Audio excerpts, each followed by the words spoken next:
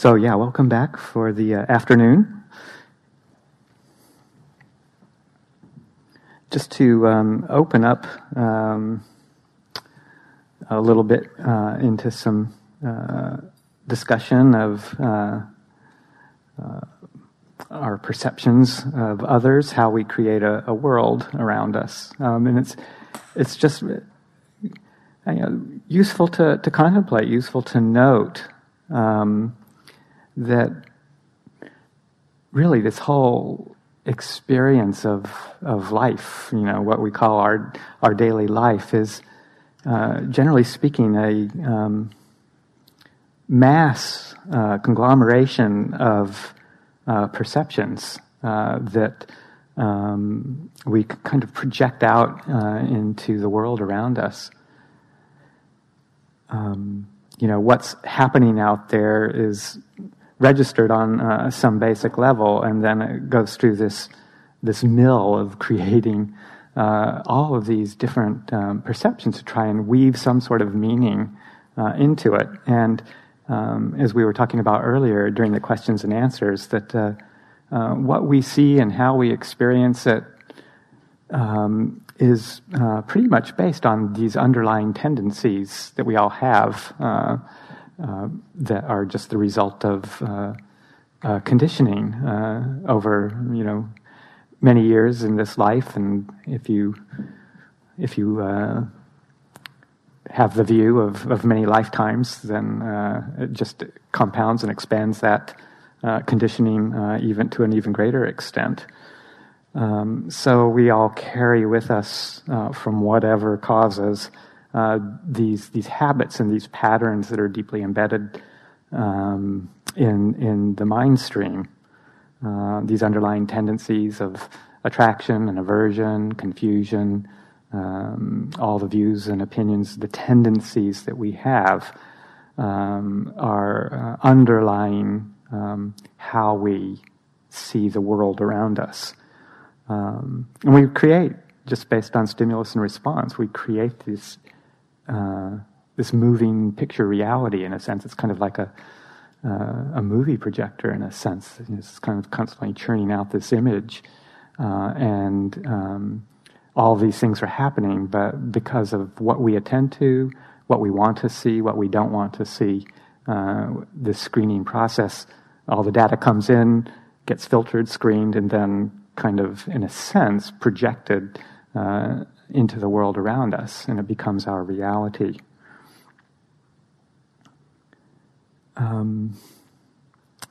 There's just so many different ways that you can see it operating once you start looking, and all the different ways that we categorize ourselves, categorize people, the roles that we have, and you can just see it,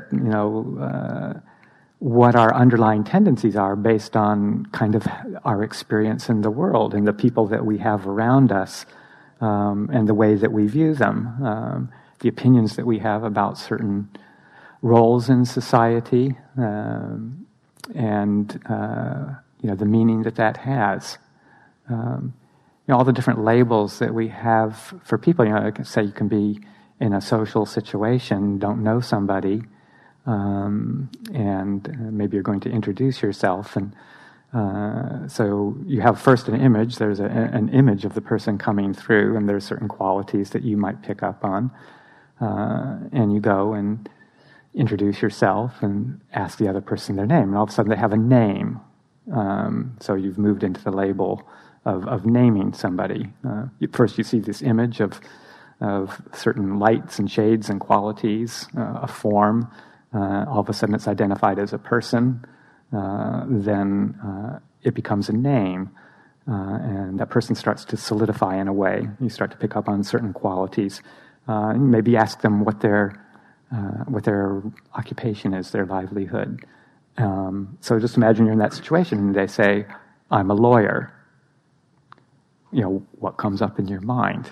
All of your conceptions of what a lawyer might be like based on your past experience. So maybe if you were in a certain lawsuit or something like that, and the image of somebody who's accusing you or putting you on trial, if you were, a defendant in some situation, or it's the other person's lawyer, then that feeling comes up, and all of a sudden, stay away, watch out, danger, just comes up as an automatic reaction. Or if a lawyer is somebody who helped you through a difficult time, or got your papers all together, or really was on your side, you might have a fond reaction come up and want to get to know that person better. So just these labels have certain meanings for us. Or if, say, you go up to somebody else and you ask them what their role is, they say, well, I'm a doctor.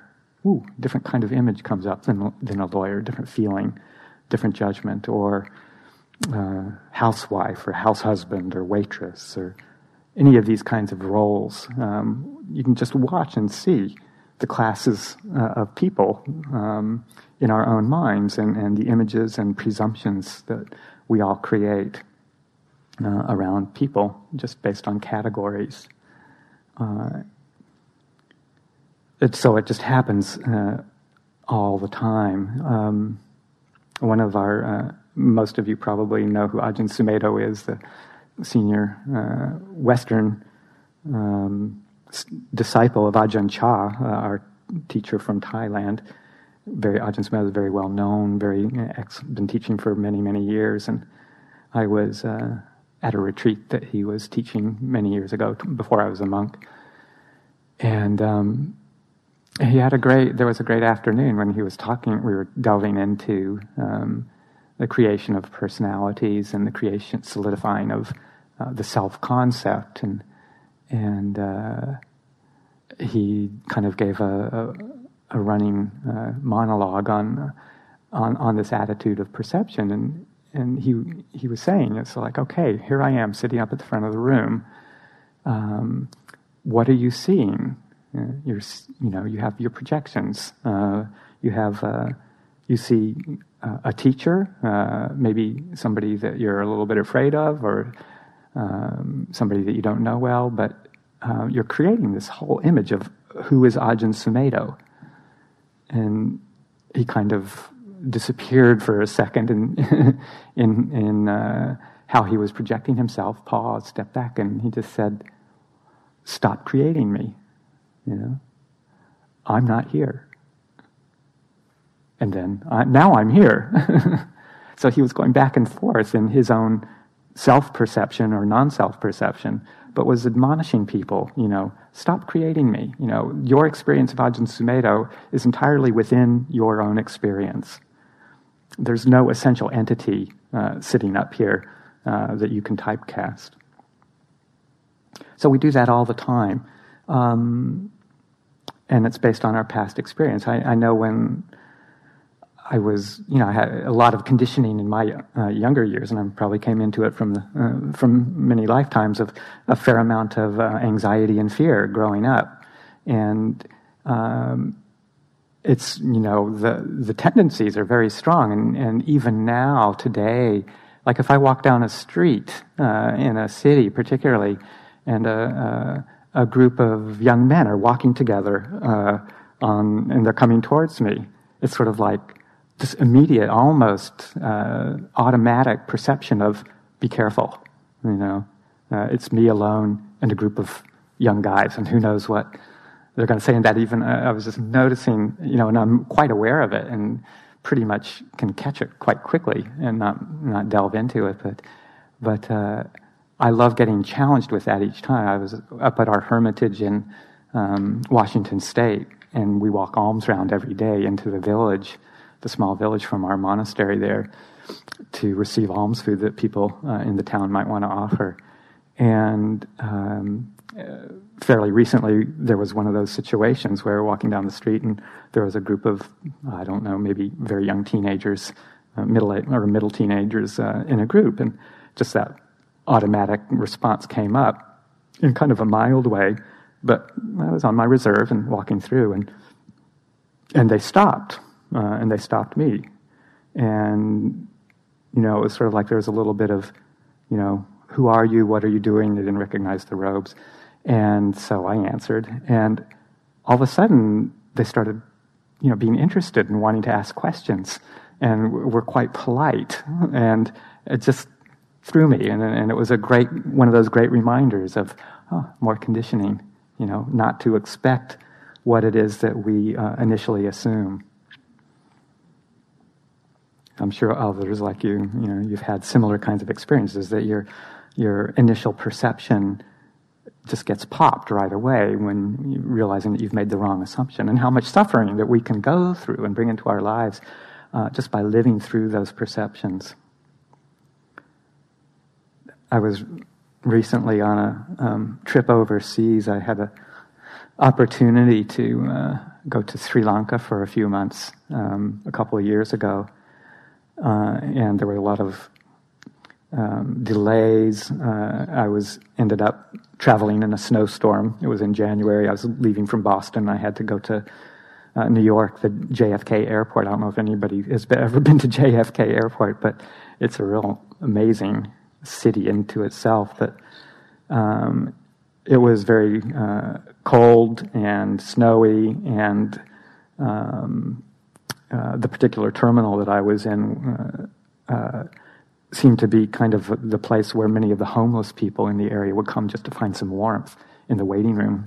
I had probably about a 12-hour layover there, as it ended up being. And it was interesting. I thought when I was traveling to Sri Lanka that was going to be my third world experience, but actually JFK was was more of a third world experience than anything else I had along that trip. But I was on the elevator going from one floor to another in the airport, and a very large, slightly mentally ill man got onto the elevator too, and then the door closed, and it was just the two of us. And my mind had already been a little bit conditioned to this. Here I am with a bunch of people who are just trying to get out of the cold, and it was a very surreal experience. But then the elevator door closed, and the man in the elevator looked at me, and he had kind of what I interpreted was quite a slightly angry or paranoid look to him, and he just said, "Do you believe in Jesus?" I thought, okay, well, how am I going to answer this? I want to be respectful of somebody else's beliefs and traditions, but I want to be honest. And I didn't really know what he meant by believing in Jesus, and so, and I didn't want to, tip the balance in any way. So I just, and I could feel this, a bit of self-protection welling up inside of myself, inside this closed elevator, wondering how long it was going to take to get to the next floor.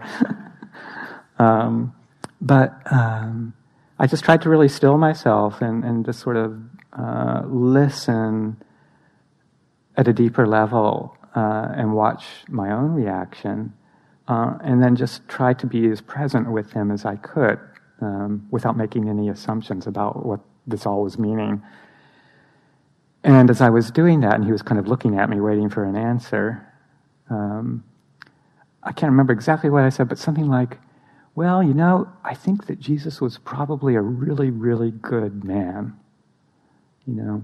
I suspect that, I don't know very well, that's not my tradition, but from what I've heard, I suspect he was a really good being. And he looked at me and said, "But do you believe in him?"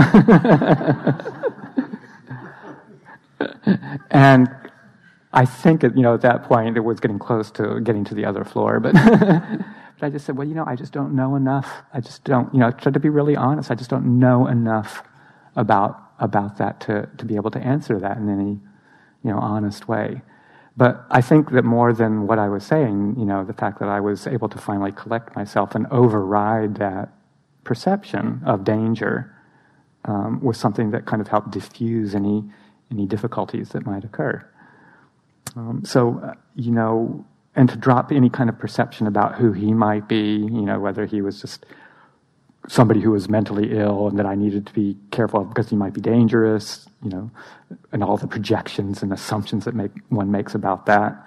or was he, really just kind of an evangelical person who wanted to convert me, or really saw that I was, a Buddhist or something in his mind. Who knows what he was projecting onto me? So just trying to diffuse the whole projection process seems to be a really useful way to cope with the world around us. And to just stop making people into our own image.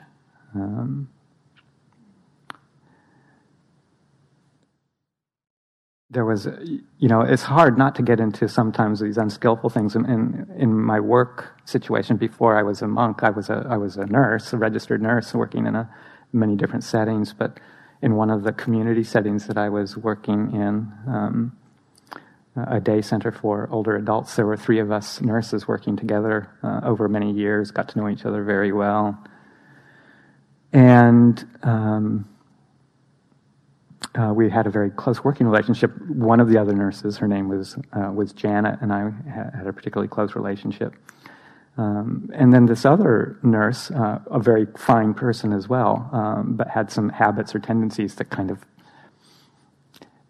piqued us every now and then.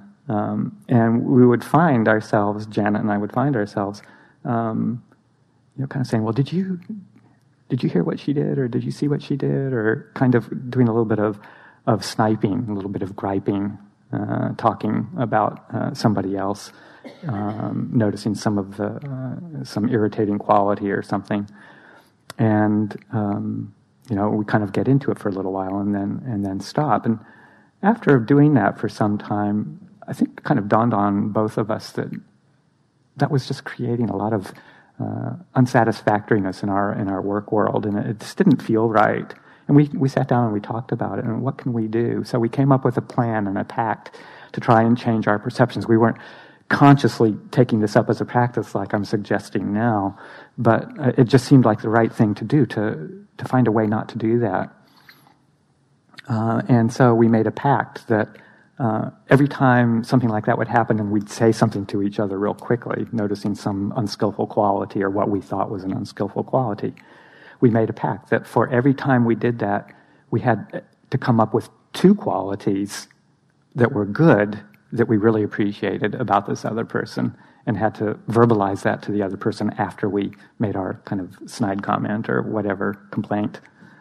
And after doing that for even, I think, just a few weeks, both of us really agreed that our whole perception of this person really changed, because we shifted our focus.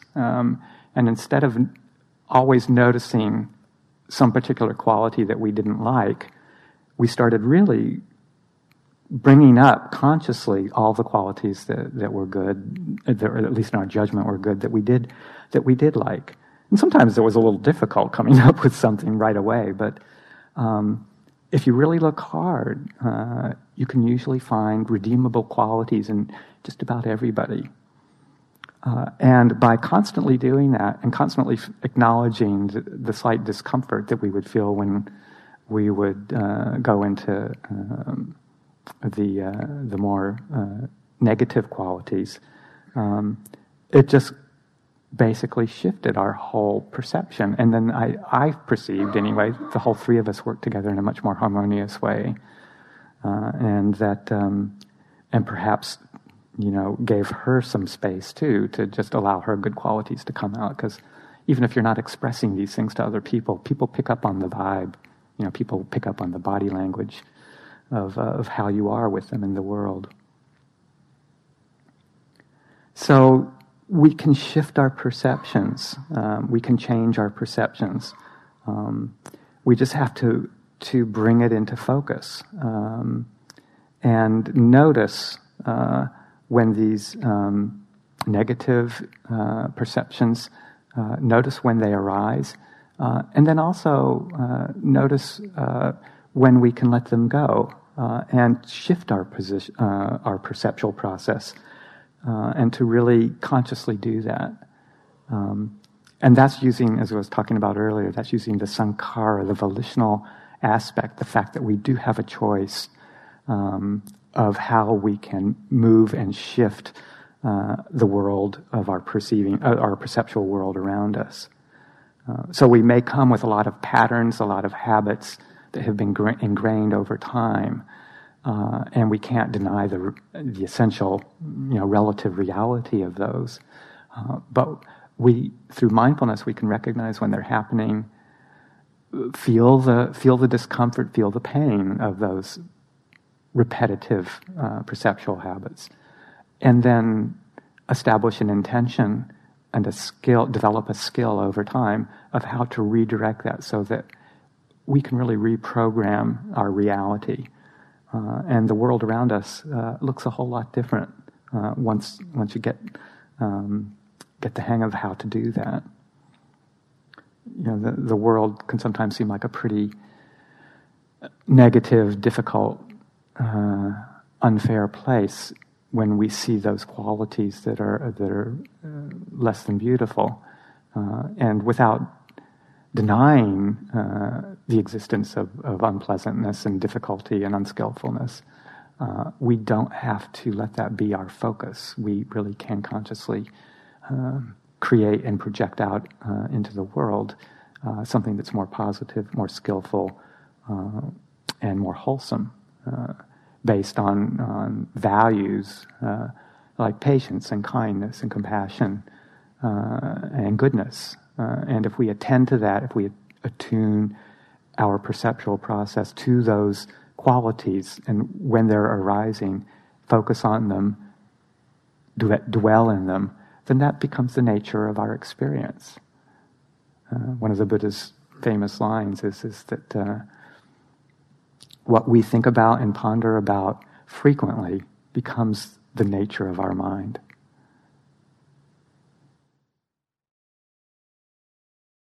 So just to reflect on that in your own lives and the situations that you find yourself in, the opinions you have, the reality that you live in, is very useful to notice those, how we create this world around us. So it's a beautiful day, and I think sometimes being out in nature is very conducive to active contemplation around these things. So why don't we do some walking meditation for a bit of time? And how you want to use that time is up to you. If you want to just still, quiet, and really move into the quietude of walking back and forth in a way that is peaceful, then please do that. If some of these issues come up, some of the old habits, some of the ways that you're viewing and experiencing the world starts to come up, then try and look at it from this lens of, well, what is it that I'm attending to? How am I focusing my attention in a way that either contributes to that or helps to move it into a more positive direction? What can I do? What can I attend to in a positive way to bring about a change in the quality of my experience? So whatever works for you, let's do this for maybe a half an hour. Can somebody ring a bell, say at about 20 minutes to 2? Yeah, you got one? Okay, great. And then we'll come back around 1:45. For walking meditation, generally, if you can find a place, I'm not sure what the space is going to be like out there. If you can find a place just to walk back and forth in a 25, 30 paces, that's great. The more you can contain the space so that you're not just wandering and casting off in different directions, the more you can contain it to one set path back and forth, the stiller your mind can become and the more clear you can see.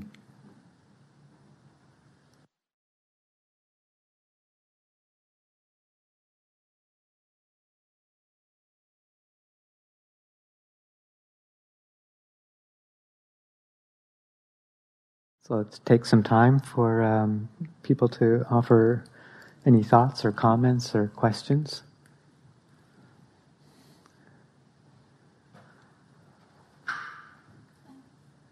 Yeah. I think we'll have a microphone find its way over to you here.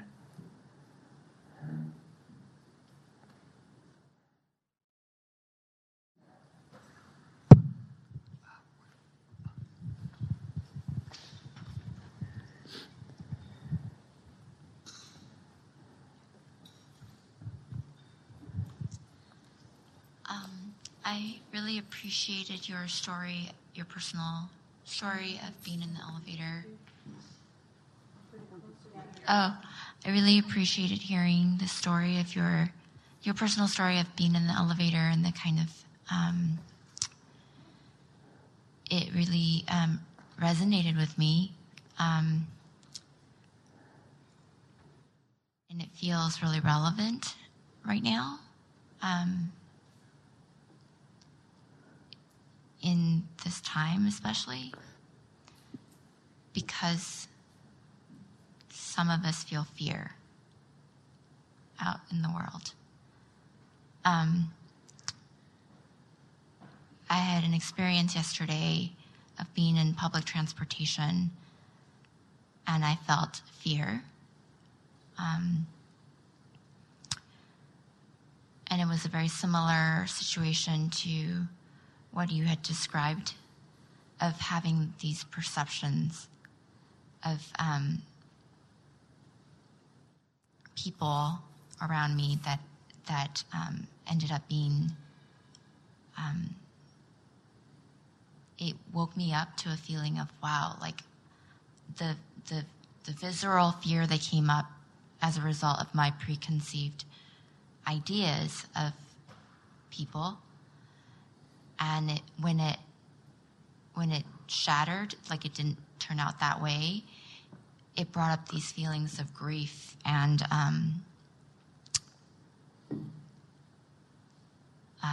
just, yeah.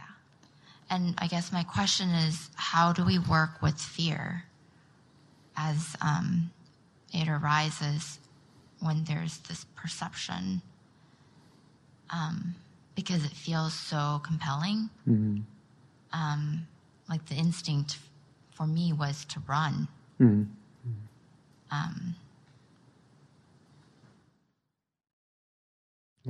Yeah. It's a tough one. It's a very learned experience. When you do, that's the natural inclination, is to, this is really uncomfortable, get me out of here. Very natural response.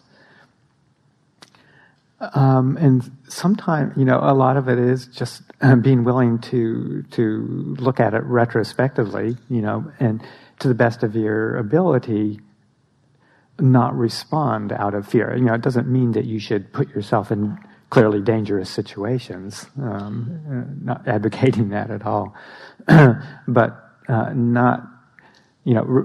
If you need to make a movement or a response or get away from a dangerous situation, you do it through wisdom, and recognition that in the world there are some situations that it's better not to be part of, and if you can be away from it, then you do that. But if you can make that action, that response, from a place of clarity and wisdom rather than fear, then you're going to suffer a lot less. And some of it is just really making conscious that habitual state of mind. I, actually had a very wise father when I was growing up, and he picked up on some of these tendencies that I had, and I remember early on a suggestion that he gave to me stuck with me as a very wise kind of a thing. And as he said, okay, well, you go through the day and you have certain worries and fears and concerns, minor, major, whatever they are. Write them down. Write them down on a piece of paper. Carry a little notepad or whatever. And then at the end of the day, look at it and ask yourself, how many of those came true? And, it's just a process of getting to know that this state of mind, if we operate from it on a frequent basis, it is just that state of anxiety or fear, trying to justify its presence by finding an object. And that probably, a vast majority of those situations just never come true. And once the beast is seen for what it is, then we're not fooled by it so much. And in any one situation that seems to be stimulating that underlying tendency, if we can know that that's what's happening, know that there's a pretty good chance that this is just, another one of these paper tigers. You understand that simile, paper tiger, it looks real and it looks frightening, but it doesn't have much substance to it.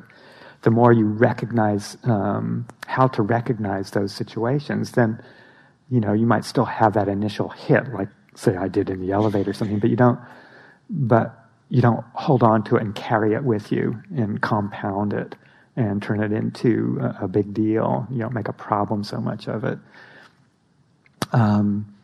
And it's just a matter of doing it over and over and over again with as much bringing in as much clarity as you can into the experience as it comes. And then the more you see it clearly, the quicker you see it clearly, the less you will move into it again and again and again. Or if it happens much more, it happens very fast, and it's not like a sustained kind of experience. So you may not obliterate that kind of tendency of the mind completely, at least in the beginning. But it doesn't. You don't pick it up so much. You might have a flash of an experience of that fear, but you don't pick it up, land on it, proliferate on it, and give it more energy. And it's through that process of mindful attention and recognition, with the reflection of and developing knowledge of, well, is this one of those paper tigers? Sometimes you may or may not know, but it can bring you into a state of clarity, so that at the same time, if you're developing other positive qualities, which we'll talk about some, then it gives those positive qualities like kindness or compassion, or patience, or wisdom, clarity. It gives those a chance to kick in too, because those are underlying tendencies that we can program into our system. And if you can get caught less in the ones that lead to negativity and suffering, then it gives the space for those other ones as you develop them to pop in there quickly. Yeah.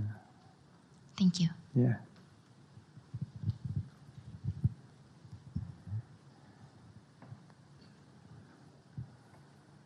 Thank you. I'd like to piggyback on that question. So I can recognize the underlying anxiety and know that it's not particularly attached to what's the present situation. But it's pretty uncomfortable. And it's pretty pervasive. So what's a way to, not just push it out, which I sometimes can't do anyway, but just how to, and it goes for other uncomfortable feelings, but anxiety, loneliness, those kinds of feelings that don't really have direct objects. How to deal with the discomfort associated with that. I can only speak for myself, that really using the breathing, in some of the Buddhist language, the breathing is called the kaya sankhara, the body conditioner. And the in and out breathing is a very powerful force for stabilization and release of the actual physical experience of these afflicted emotional states. And whether it's anger or whether it's anxiety or fear, sensual desire, acute states of lust, bringing, the more attention and practice you get with using the breathing to equalize, modify, tranquilize, settle, and disperse the energies. Because a lot of those states, particularly anxiety and fear, are very somatic experiences, very body-oriented experiences. And we tend to miss that, or we tend to underestimate the effects in the energy system and in the body that these what we call mental states, how they manifest in the body. And it's really, once you develop increasing skills with how to use the in and out breathing to recondition the body and the mind and the energy systems, you can, particularly when you've gotten to the point where you recognize that it's kind of one of these free-floating, non-object oriented states of mind, that's really good, because most of the time get wrapped up in the whole mental reasoning and the activity. We're such a mind or intellect oriented kind of culture. But if you're already there, where you're not attributing it or trying to pin it on some intellectual experience or some mental experience, then really developing and using the breathing to sit down with it. And just allow yourself, and I find that the focus, scanning the body, using the whole body, not trying to limit, say, the breathing, which many of us have learned to one focus. I find, particularly with emotional states, that's too narrowing an experience. But coming back to the whole body, the whole energy system within the body, and learning how to use the breathing to approach, finding a comfortable spot to first focus on, and then going to the spot in the body where you feel the anxiety, feel the fear. And, one approach would be to actually go to that specific spot, whether it's in the gut or the solar plexus or whatever, and to just consciously bring the breathing into it. If that's too close, or if sometimes that's a bit too hard to do because it's very painful and it's just, you don't want to go there, maybe someplace close by, but not quite right in it, that's a little bit more comfortable, kind of gently approaching it from the side. But also repetitively coming back to places in the body where the breathing is comfortable, where it feels nice, and allowing yourself to experience that, and then gently letting that expand through the whole body. Sometimes you get a whole, that obstructed area will kind of stay caught and tight. But if you've got a full body experience, then it becomes a lesser part of your consciousness. And to just hold that space within the greater sphere of awareness of the body, breathing in and out, and the physical pleasure that can come from that. And then oftentimes it's quite amazing how there will be some release in the energy, that obstructed energy. And all of a sudden the mental issues, the things that we're trying to project it onto, sort of like, well, what happened to that? Why was I making that such a problem? Yeah. I think this woman had a question first, and then we'll go back to... Yeah.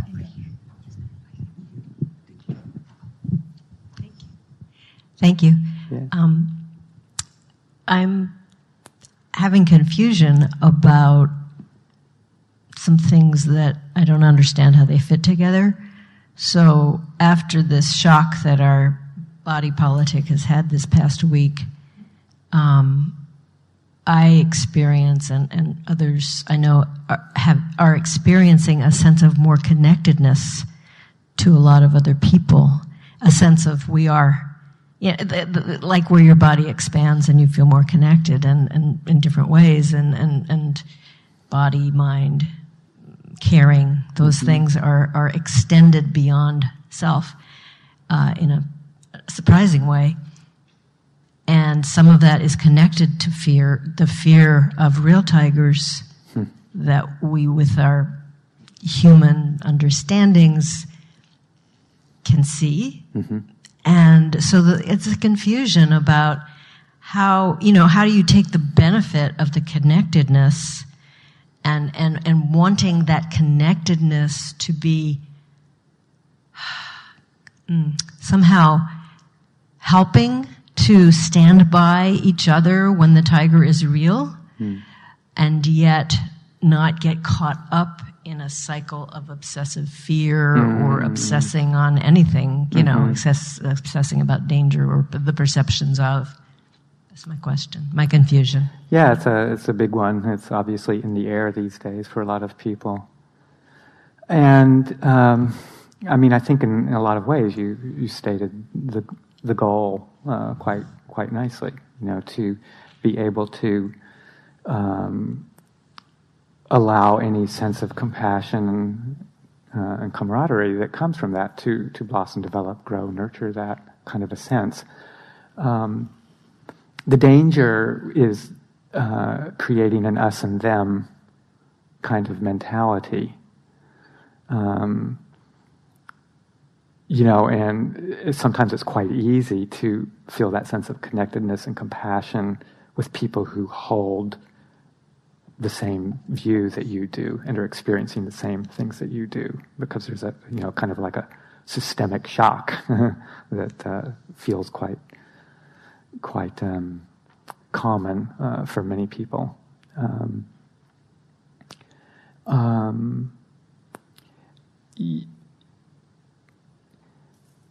You don't. It's good not to deny that there are things that we would, that through our own value system we would consider unskillful, that might bring harm into the world, and we don't want to condone those in any way whatsoever. But if we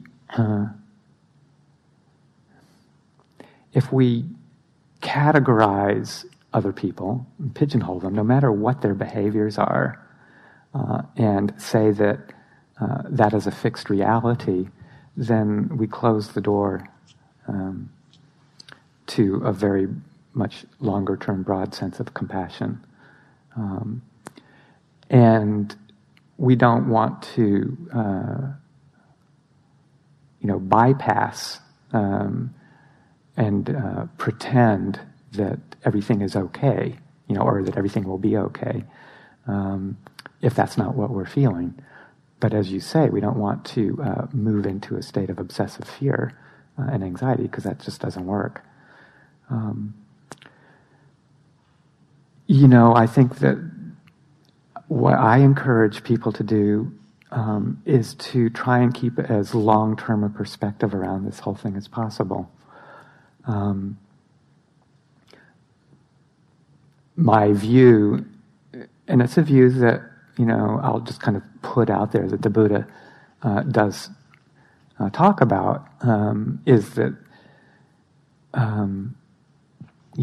this world of this samsara, this wandering on, this existence, this realm, these realms have been going on since an inconceivable beginning.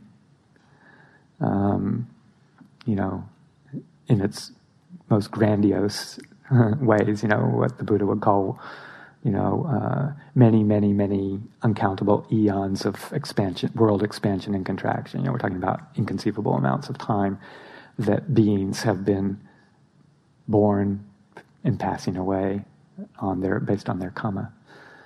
In the human realm, over vast expanses of time, there have been horrible things happening, any kind of, potentially unskillful, difficult, huge amounts of suffering created in the world, and likewise incredible times of peace, harmony, bliss, and all the good virtues that can be brought up in the world, appearing, having their time in the world, and passing away. And that is kind of the nature of samsara.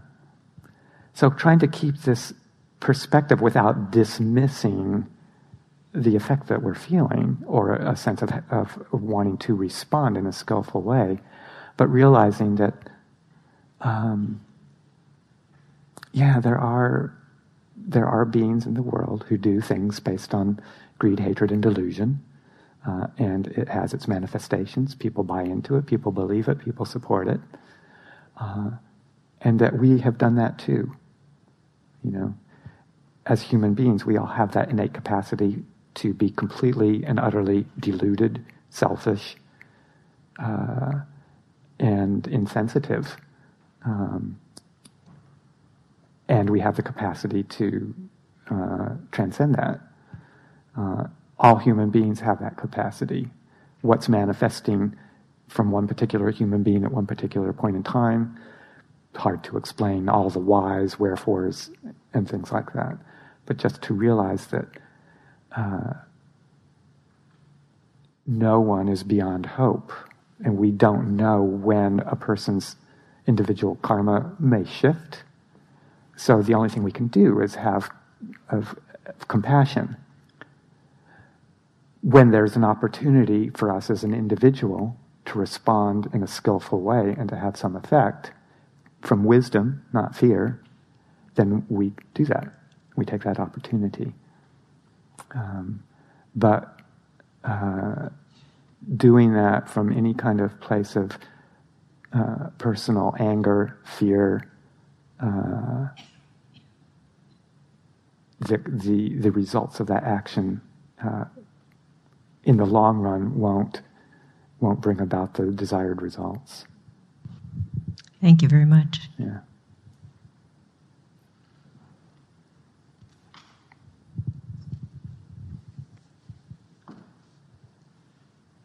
Did you have a question, Steve? She asked me a question. Okay.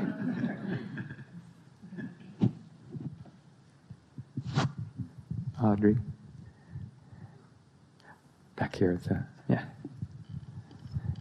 Ajahn, thank you. It's a similar question, but it's kind of combined with what we've been talking about earlier. My instinct is to run, or I just want to get away. I want to get away from myself having fear, hatred, delusion, and greed. I want to get away from what I see as this somehow other, like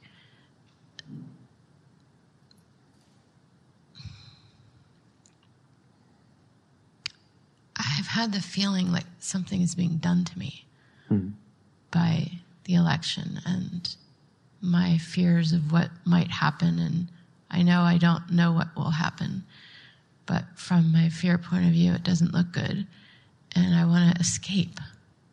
Somehow I'll get out, and I know that that's unskillful, and I don't know how to make a positive effect in any grand way, or whereas I feel like it's a grand problem, not a little Audrey problem. Mm-hmm. Yet I feel connected to the world of samsara.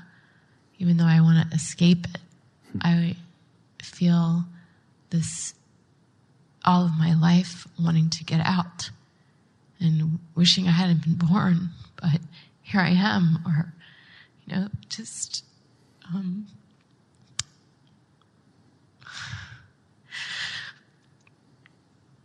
I feel caught in the middle somehow between being alive because I am and wanting to get out, and I don't know where out would be. Right. Somewhere where greed, hatred, and delusion isn't everywhere. I don't know if that's a question or if you have something to say to it. Yeah, no, it's a very, I think, an experience that many people are having these days. Escape from samsara isn't annihilation. Escape from samsara is learning how to be with conditions as they are, with an open mind and open heart in the world, because that's where we are. and we can't escape it in the sense of not having to experience it. That's, like I was saying, that's the annihilationist tendency. Just make it all go away. Get me out of here. You know, I don't want to experience this, and that is like kind of an aversive state of mind, and that brings with it a compounding of the whole problem.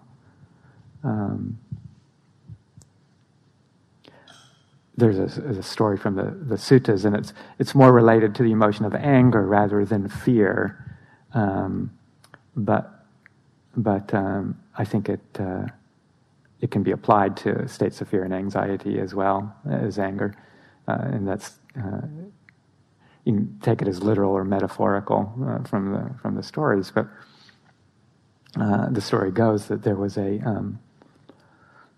time when up in the Brahma realms that the great Brahma had left his post to go off somewhere else to attend to some business, and he left his throne unoccupied, where he would usually sit and reside and preside over his realm.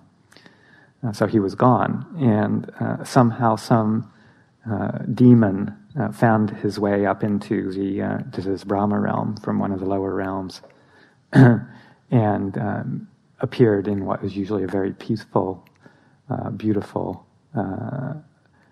sublime, serene environment or birth, in a sense, the whole realm of the Brahma realm, the Brahma gods. And he found his way to the great Brahma's empty throne and plunked himself right up on top of it. This little demon, is kind of sitting there. And other lesser Brahma gods, the Brahma's retinue, would come and see this demon sitting there who clearly didn't belong. And fear would come up into them, and righteousness. He shouldn't be there. This is not right. It's not good. He shouldn't be here. Get out of here. That kind of a thing. The anger, the fear would start to arise. And as this continued to happen, the demon grew stronger, and really expanded in power, because it was an anger-eating demon.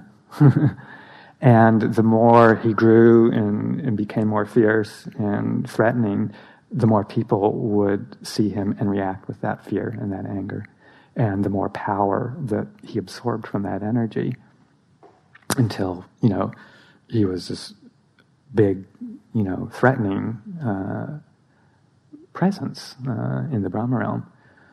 So finally, at some point, the great Brahma returned from his business and saw the demon sitting there. And because he recognized what was going on, and said, but you don't get to be a Brahma god for nothing. And so he had some, he had some compassion and kindness under his belt, and he didn't buy into the whole paradigm. And he said, Mr. Demon, well, interesting, welcome to my realm. How are you doing? What's it all about? And started kind of beaming some of this kindness and compassion. And all of a sudden the demon starts to shrink a little bit, gets a little bit smaller. Says, well, tell me a little bit about your life. What's going on? What's happening? Why are you such an where's this? What's all this anger about? What have you experienced? What have you felt? How can we help? Get smaller, smaller, smaller, smaller. You could figure out the story. And finally, the compassion, the caring, doesn't nourish that process, and that little demon hops off the throne, it's gone. So, I think that we can kind of take that as a little metaphor or a myth if you want to. But, it just, as hokey as it might all seem, you just have to remind yourself that, fear and hatred and anger never disappear through fear, hatred, and anger. Only through love, compassion, wisdom will they actually start to reduce and pass away.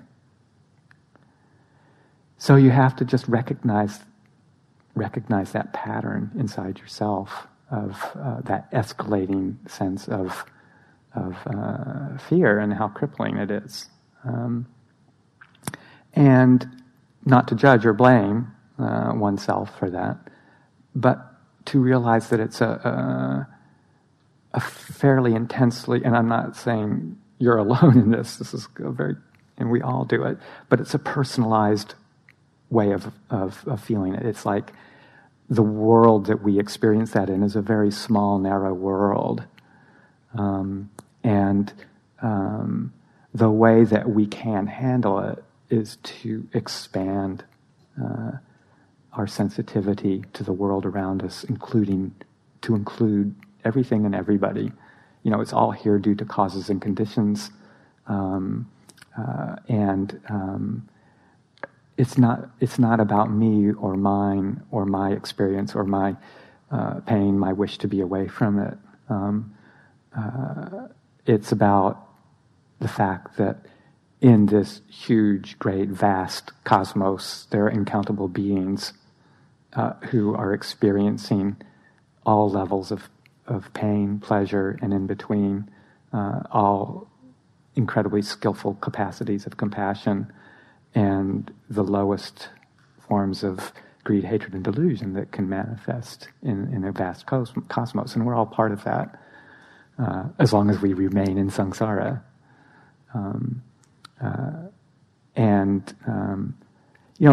Instead of a sense of personal sadness or personal fear, it becomes more, the emotional feelings become more broad-based, like instead of sadness, it's poignancy to the human condition, to the world around us. Instead of fear, it becomes concern, in a broader sense. So the fear, the sadness, those things are very individual kinds of feelings and reactions. The concern, the attention, the wish to take action, skillful action, a sense of poignancy as to the human condition is a broader, more allowing state of mind where you still feel what's going on, but it doesn't close in on you. You're able to just see it with equanimity and with wisdom, and to see it as part of a greater pattern that happens again and again and again, depending on causes and conditions that we bring into it. So you learn to hold it, with a sense of equanimity. You don't become complacent when times are good. You don't become fearful when times are bad, is the ideal kind of response. The more you believe that everything should always be good and harmonious and beautiful, that it should be that way, the more you are going to buy into the fear and anxiety when things aren't that way. It doesn't mean you don't try and bring those good things into existence, but when they're there, you use them to understand the cyclical nature of all of this. And you use the good times and the peace of mind to actually start to see things more balanced and more with equanimity. And some of what we'll talk about later on, I think, is learning how to see how we fabricate our own experience, for better or for worse, through this perceptual process. And we use our increasing wisdom to stop creating the unskillful perceptions of the world around us and inside ourselves. To abandon those, we learn how to fabricate ones that are more skillful, but not just because we want to experience the good times, because what we're really looking to see in the long run is to see how we fabricate both good things, how we fabricate bad things, good, the whole realm, and then how we can just stop fabricating altogether. And in that withdrawal from creating based on good or evil, we learn how to just stop that whole process and step back from that. And then a peace that's much more sustainable and permanent, in a sense, of moving from beyond good and bad, moving beyond the opposites of good and evil, and the cycles of that, is actually a whole different transcendent realm of experience that we can move into. But it's keeping that broad perspective.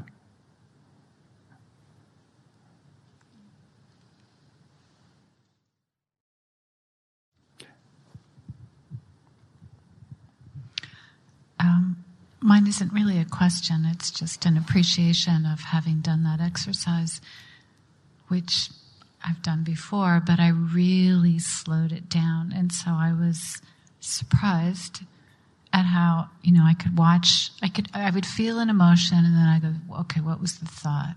And then I'd track it back, and then I'd watch another thought arise and feel the flavor of it, and realize I had a choice, and realize some of them are habitual and probably doesn't serve. They're not necessarily true, or I don't need to feed them. Right. So anyway, for me, it was very rich because it was so moment to moment to moment.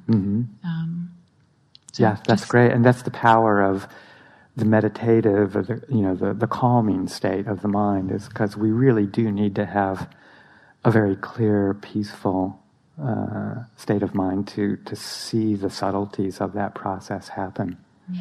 Yeah, you can't think it into. You can't just think about it. You have to actually experience it. And see it clearly as it's happening. So thanks. Yeah, great, good for you. Right on.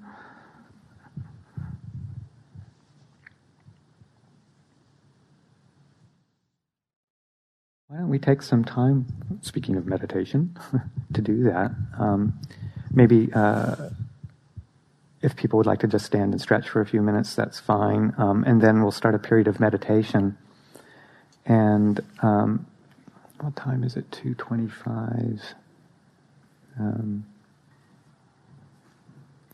Yeah, and maybe we'll just give people a little bit of an opportunity to have some extended practice time.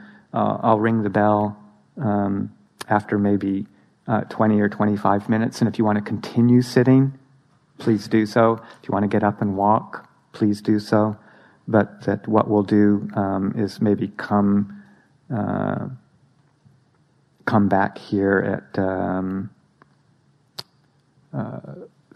3:30.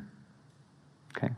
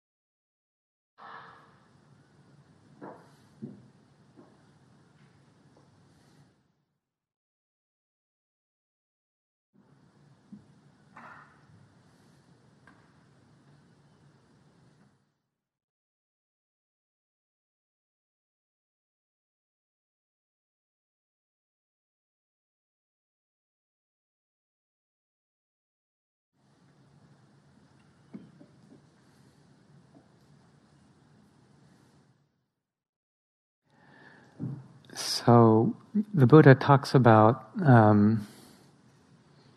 if we want to, we can really turn our whole perceptual process upside down.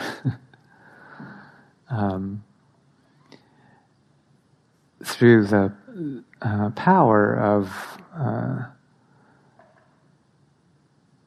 mental qualities like intention and attention, we can create pretty much any state of mind that we choose to with practice.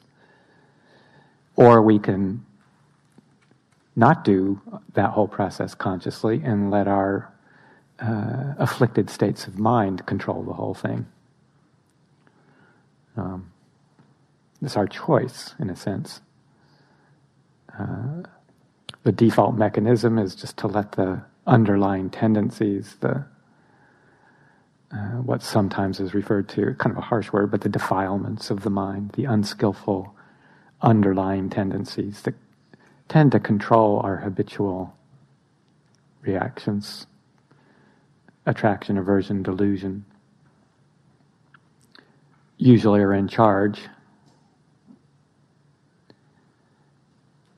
creating all sorts of situations that draw our attention into creating unskillful intentions, which result in all sorts of painful perceptions.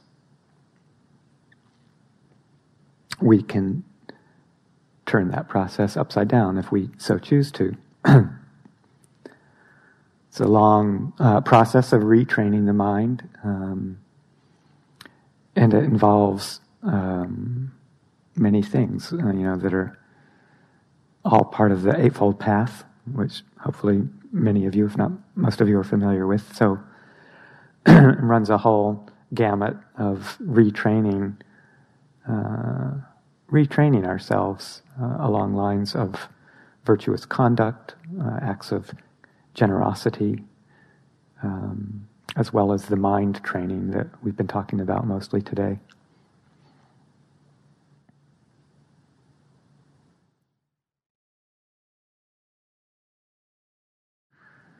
We can start learning to reprogram our perceptual process through questioning and challenging our assumptions, as well as developing more skillful underlying tendencies, underlying states of mind. Work with those two aspects of training the mind in combination together.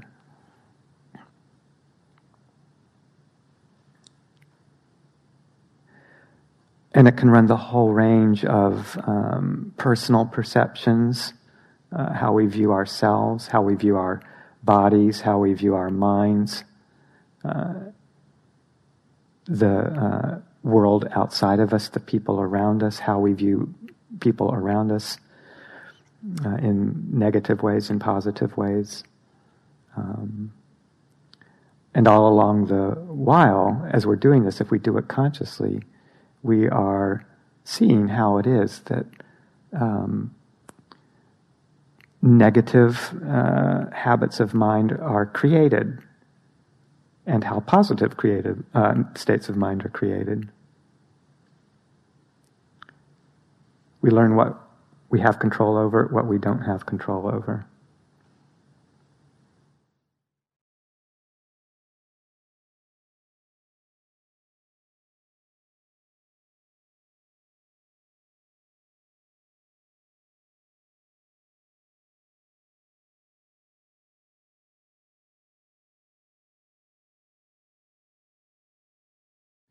It's kind of fun to experiment sometimes with turning our perceptions upside down.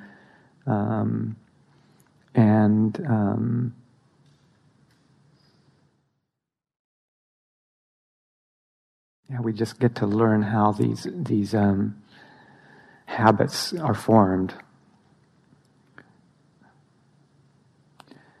So just starting with something very simple like our body image. That's a big thing in the world these days.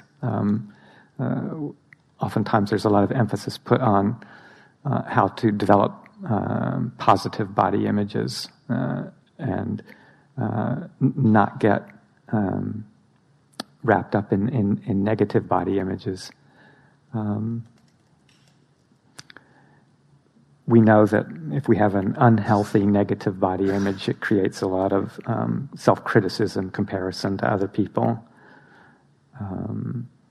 And if we have an unhealthy positive body image, like we really admire our looks, spend a lot of time trying to beautify ourselves and establish some sort of sense of attraction, beauty, then it can lead to conceit, it can lead to anxiety and despair when it changes, as it will as we get older. And it takes a lot of effort to maintain, and in a way it enslaves us to others' opinions. So we can step out of that whole realm of body image if we want to. We can turn our view of ourself and what our bodies are up on end if we so choose to, by changing our perceptions.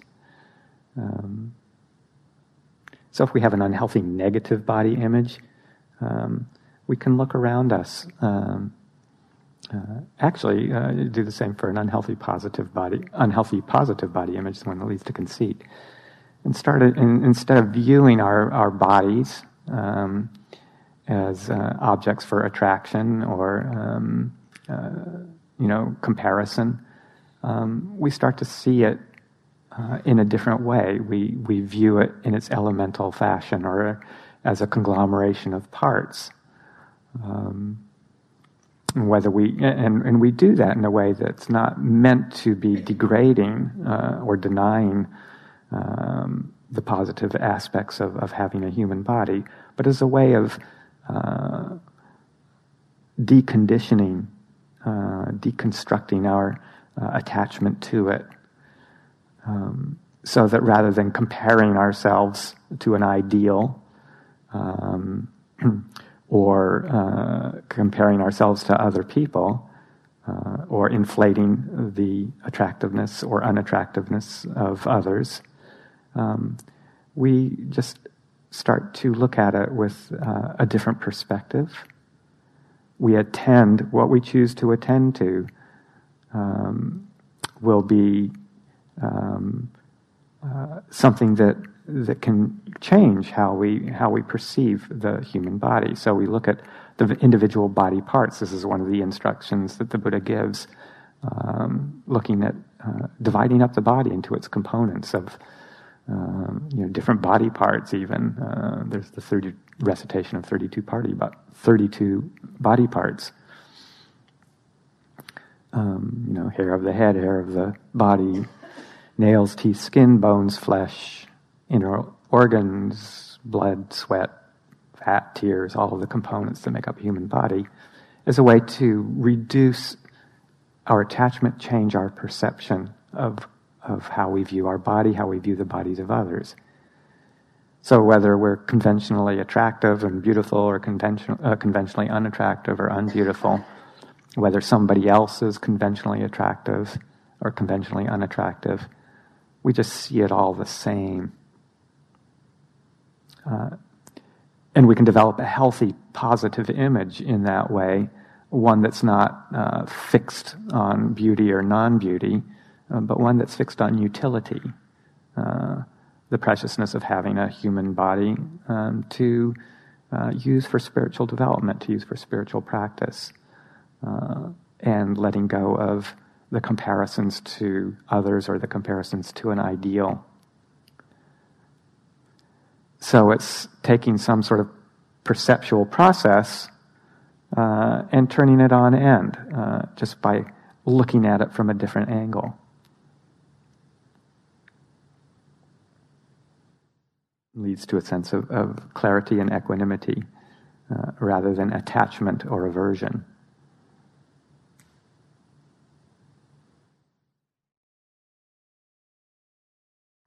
do that with the mind, mental habits. Turn these kinds of things into, turn the negative ways, the unhealthy ways that we have of viewing ourselves into, we can upend those. So we might be in a unhealthy, negative, habitual state of mind, hyper self-critical, self-judgmental,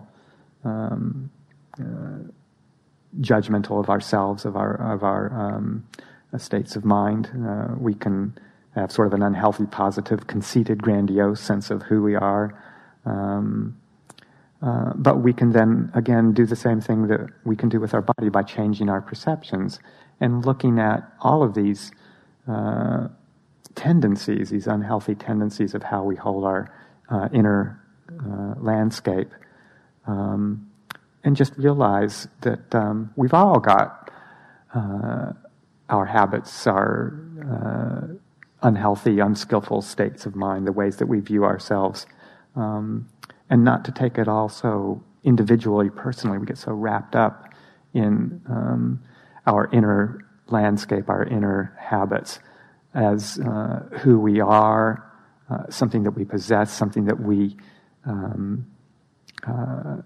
create and have to suffer with over and over again as a personal issue. I'm, so different and so unique in all of my habits and states of mind, and then just to realize the university of all of this, and to not and to expand our sense of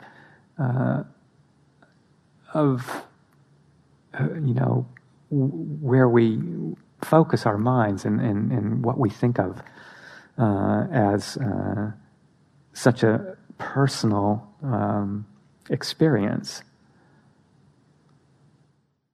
I saw a bumper sticker in White Salmon that I appreciated, and it was like, "We're all dysfunctional. Get over it."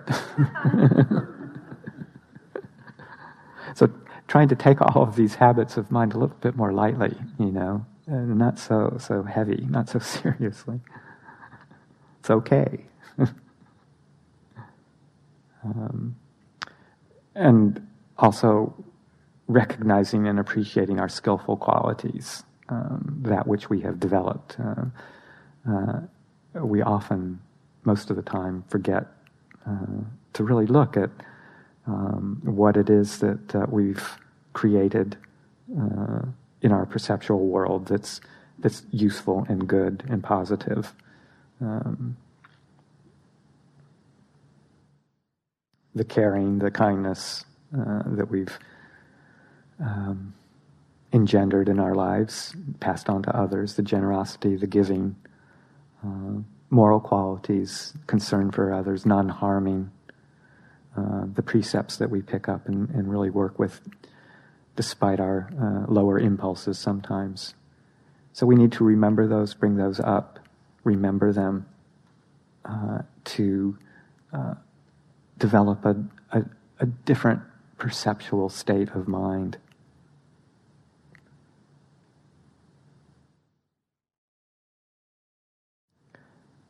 All of this kind of falls under the category of right effort in the Buddhist teachings.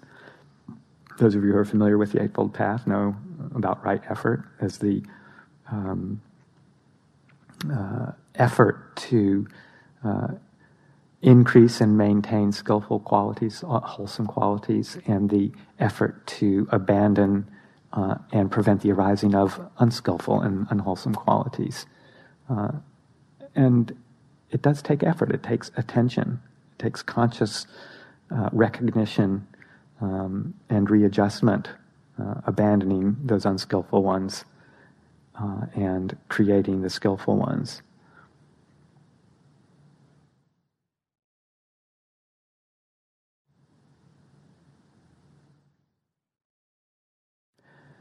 And the best way to do that is just to really bring into awareness the effects that it has in our mind when we engage in the unskillful perceptions, and then the effects when we engage in the skillful ones.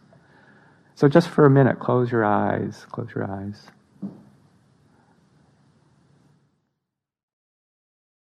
We've been talking about fear and anger as some of the afflictive emotions.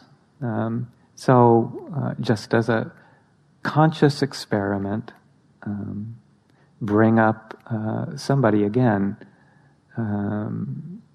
whether it's someone in your personal life or someone in the world around us, that brings up a sense of fear, anger, some strong emotion. Visualize that situation in that person. We're in a safe environment. Allow yourself to do that.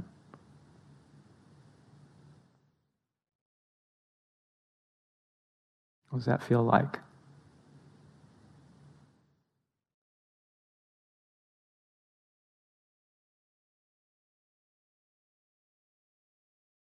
Drop the image for now.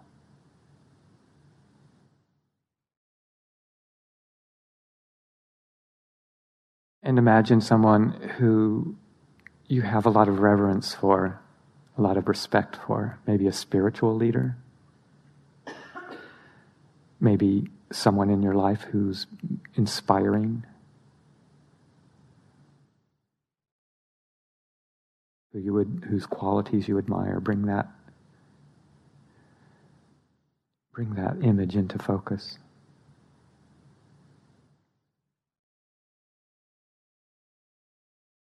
What does that feel like?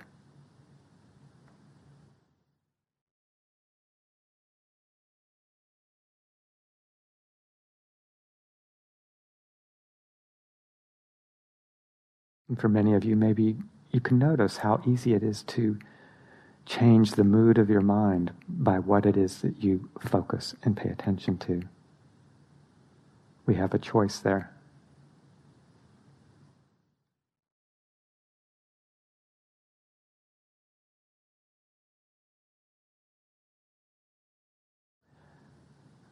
So holding on to, for a minute, holding on to that pleasant feeling, bringing up that image of an inspiring figure, inspiring person. Move into that feeling a bit.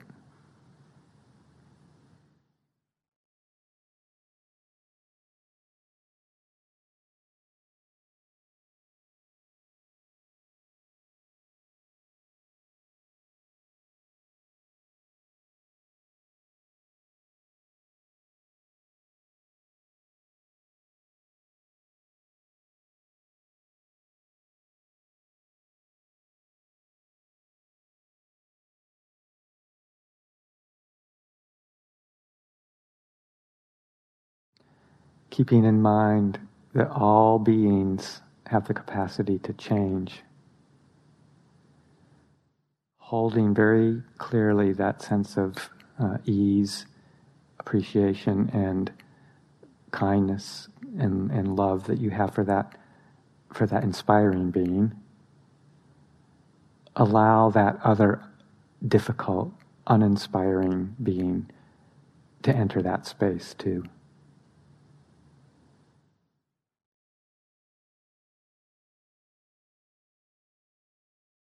Hold both the positive and negative aspects of all beings in that space of kindness and appreciation.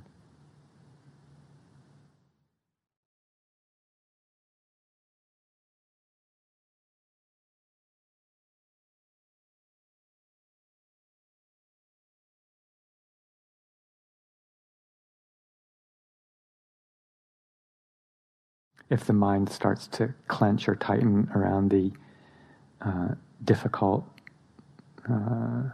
image that would normally cause anger or fear, just expand and allow that image of the inspiring being to take over the interior landscape again. Really move into and relax into that image, into that feeling. Let that be the forefront of your perceptual process.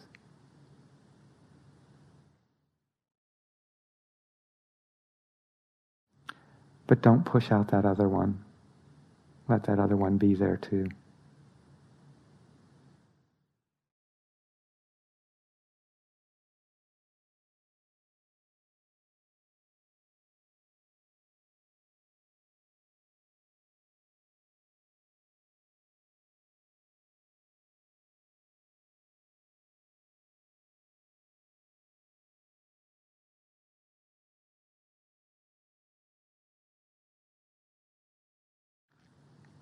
Allow that space of kindness, big-heartedness, compassion, wisdom, allow that to permeate everything in its space.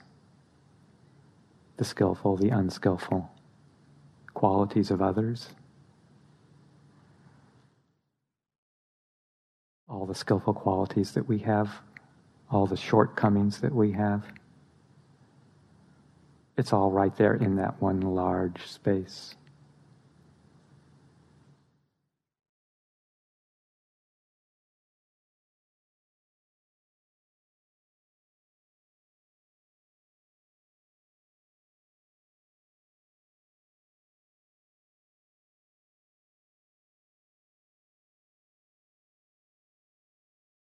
We don't exclude anything from our kindness, our compassion.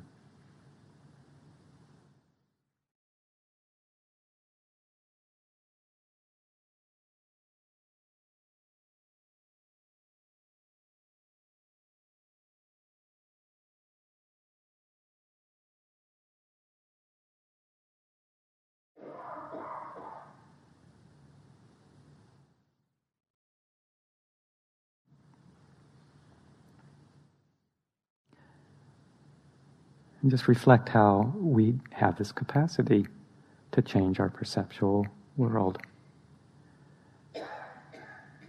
Maybe we just had some success in doing that right here and now, through proper focusing, through proper attention. We fabricated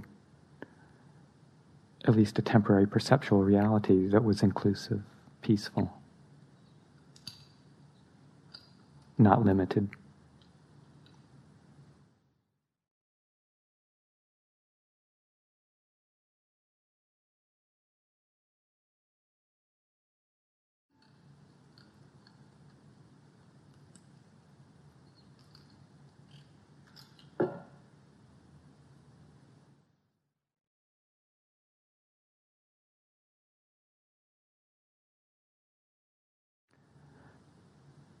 So allow the processes of creation and fabrication of this state relax also.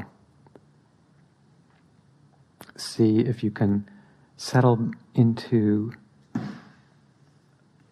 a state of mind that is not attached to that goodness that we've just created, that takes a step back even from that creating of beautiful, wholesome states of mind. There's a certain effort needed to maintain that. But just step back from that for a minute into a pure knowing awareness. It isn't clinging to the bad, it's not clinging to the good. A state of non-clinging.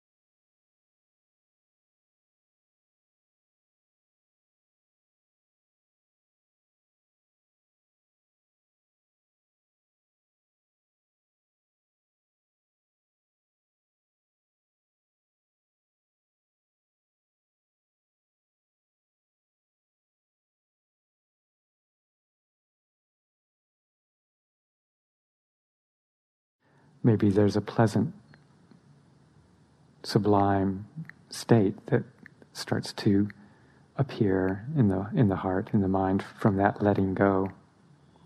Notice that.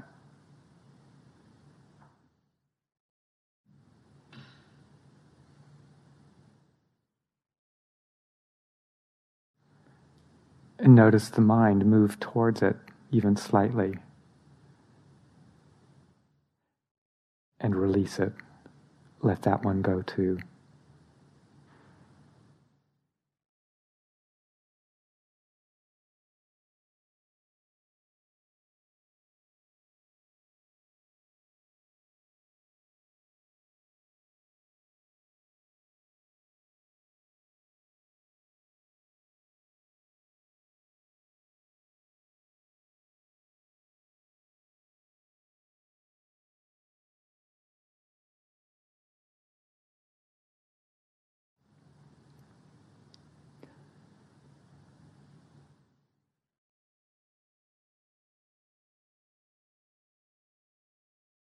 Allow the mind to be very quiet and still.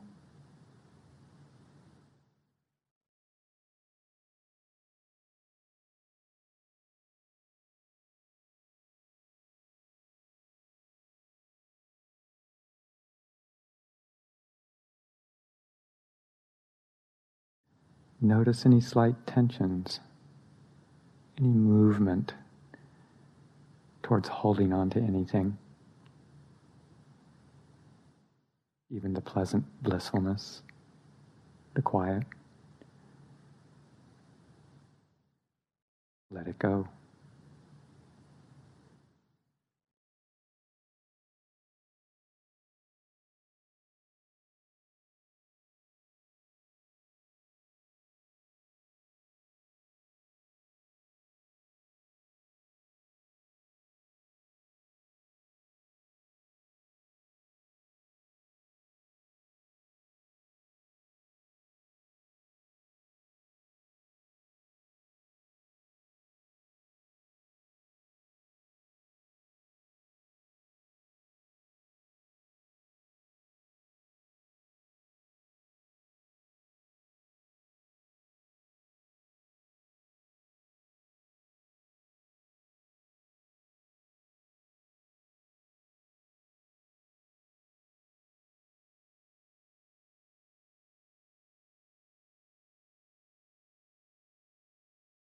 If the mind moves, notice it. Let it go.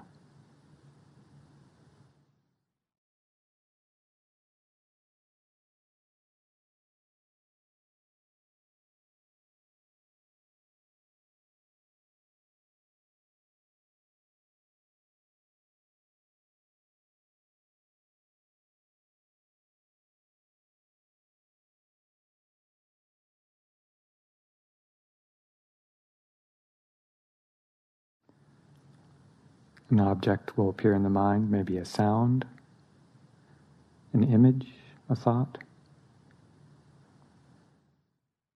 It's all in flux. Step back from it. Let it go.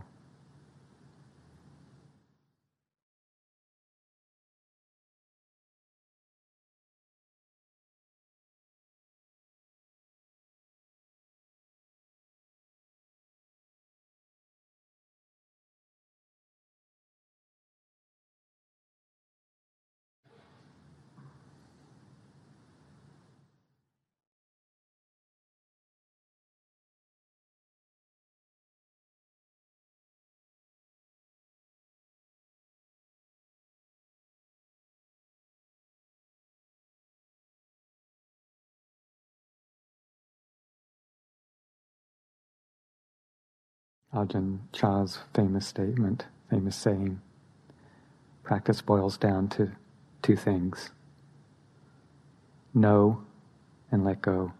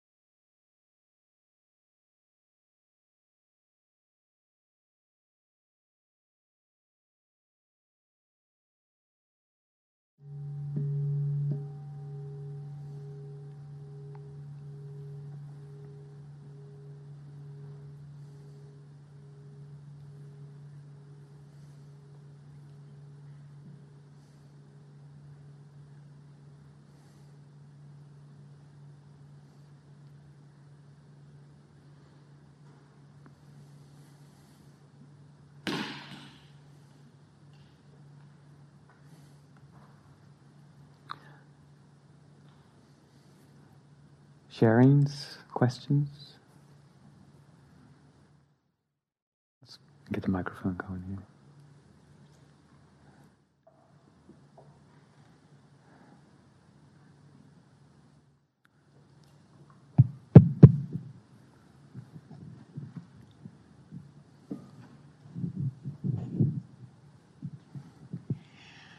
And just your last statement from Ajahn, know what I want and then let it go. You said no. K-N-O-W, no. Yeah. So I'm adding to know what I want. Or it's not. I think when he's talking about that, moving beyond want. Moving beyond want. Just knowing what's happening in the mind. If wanting is there, knowing that that is part of your experience. And then letting go of wanting. But if you want something, that's stressful. Yeah. But isn't there some planning there involved? Some, I don't know, like planning, knowing and then letting go, but then there has to be some action, isn't it? I think, maybe thinking about it too much here, trying to rationalize this too much. We do have to develop skills. It takes intention, like developing those positive states of mind. But when it comes down to really experiencing a deep, transcendent level of peace, it's all a process of relinquishment. We have to use the creative process to create skillful states of mind, and have to start there. Because if we're bogged and mired down in unskillful states of mind, then we don't have the clarity to let go. Positive, created states of mind are a much more conducive mental fabrication for being able to let go. It's easier to let go from a state of kindness, compassion, than it is from a state of wanting, grasping.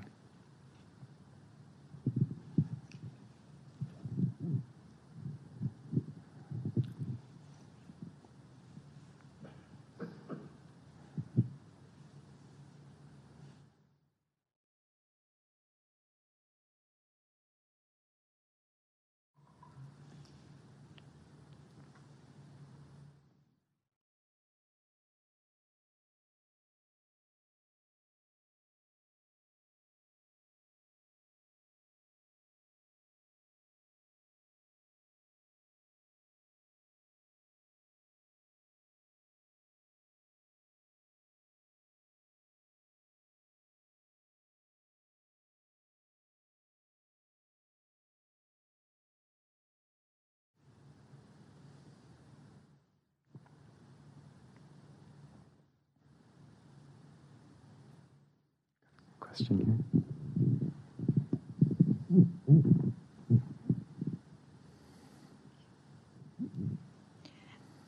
So are you saying,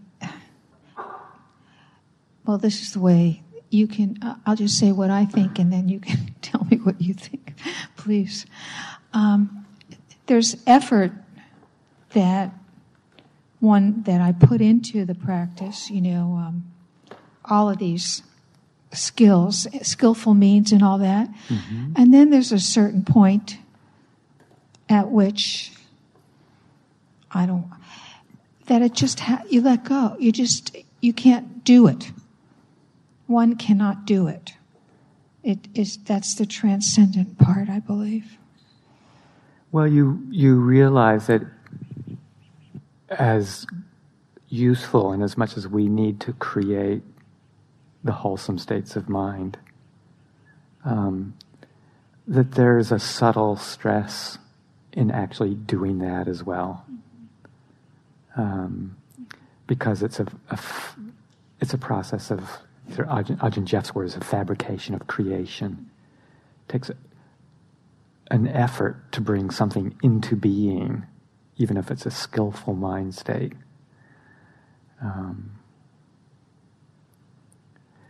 And it's a subtle layer of stress, but it is still there, even in the highest states of meditative concentration, that some people, not myself, are able to really fabricate and create, even the very, very deepest, highest layers of consciousness and beyond. There's still an element of stress involved in bringing that into being and maintaining that. So the ultimate goal in the Buddhist practice, if you take it as far as it will go, to complete liberation, is a process of letting go of all of those forms of fabrication. It's a process of stepping back, relinquishing even the creation of the highest and most beautiful states of mind that can exist within the realm of conditions, because they're still within the realm of conditions. And so it's an actual relinquishment, letting go, that allows us to get a glimpse of what is apart from the whole realm of conditions, even the most skillful, the unfabricated, the unmade, the unborn, the undying. But I mean, even if one, on the less higher states, just in like my everyday practice, there's just a certain place at which I can't do anything. I mean, it just has to be. I do everything I sit on the cushion, and I have a meditation object, and whatever I do, I make effort, and then I just have to trust the path. I just let go. I mean, I just have to. It has a momentum of its own. I think that's what I'm asking. Yeah. You have to look at the quality of your effort. Sometimes if there's a certain laziness that's coming in, you have to increase the attention, the effort, the energy that you put into something to focus. Like if you're just drifting and daydreaming on the cushion, that's not going to get you very far. I mean, we do that without any effort at all. Very easy. But if you're overstraining and you're bringing in tension into the meditation, into the cushion, and it's kind of this intense, tense kind of effort that you're putting into trying to, maintain a skillful state or maintain a quality, then you might have to back off just a little bit. It's like the Buddha would often talk about practice is like fine-tuning an instrument. You can't, if you tune the strings of a lute or a guitar or whatever too tight, it's strained and not harmonious. If they're too loose, they don't make a sound. You have to get it just right. So it takes effort, but it takes relaxation. Both.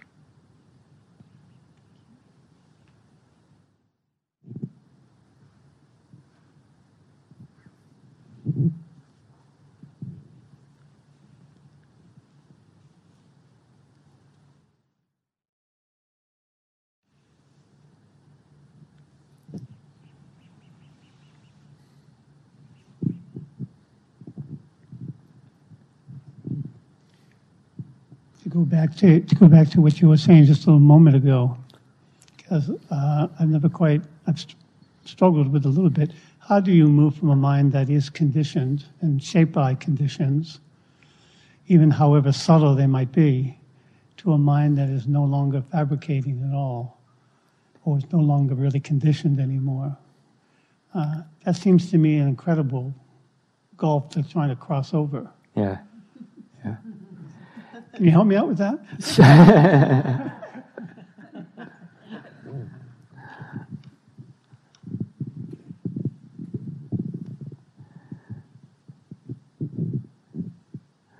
It's starting to view experience through the lens of Dhamma.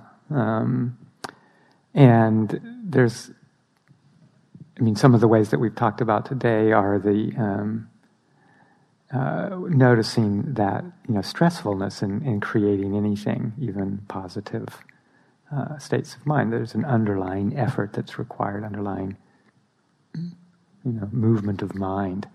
And noticing that as even unsatisfactory. Other ways to view experience that helps to lead to that real wish to relinquish and to let go, that allows that unconditioned state of mind to become forefront, are really basically the classic contemplation of the other two characteristics of the three characteristics we're talking about: dukkha, stress, unsatisfactoriness, but also looking at any fabricated experience in the body or the mind as transient, impermanent, anicca, and that even the most skillful, wholesome, beautiful, uplifting states of mind are subject to change when the causes and conditions that have put them into being no longer exist. Then they will change. We can't sustain them indefinitely. And, a lot of extremely well-practiced beings like the Mahabrahma that we were talking about before, the head of the Brahma realm, probably got pretty good at sustaining it for pretty long periods of time. But even that's an impermanent, unstable state of mind, no matter how long it is. So contemplating that the changeability of all phenomena, of all states of mind, and that and really experiencing that on a deep level is what's required. So that deep in our contemplation, any fabricated, compounded state of mind, state of body, state of any experience is contemplated and watched and seen as it arises, as it persists, as it passes away. And with that experience penetrated quite deeply into seeing that transiency over and over and over and over again of all these experiences, comes a sense of that, the stress that's involved in maintaining, bringing up, refreshing all of these states of mind, even these positive, skillful ones.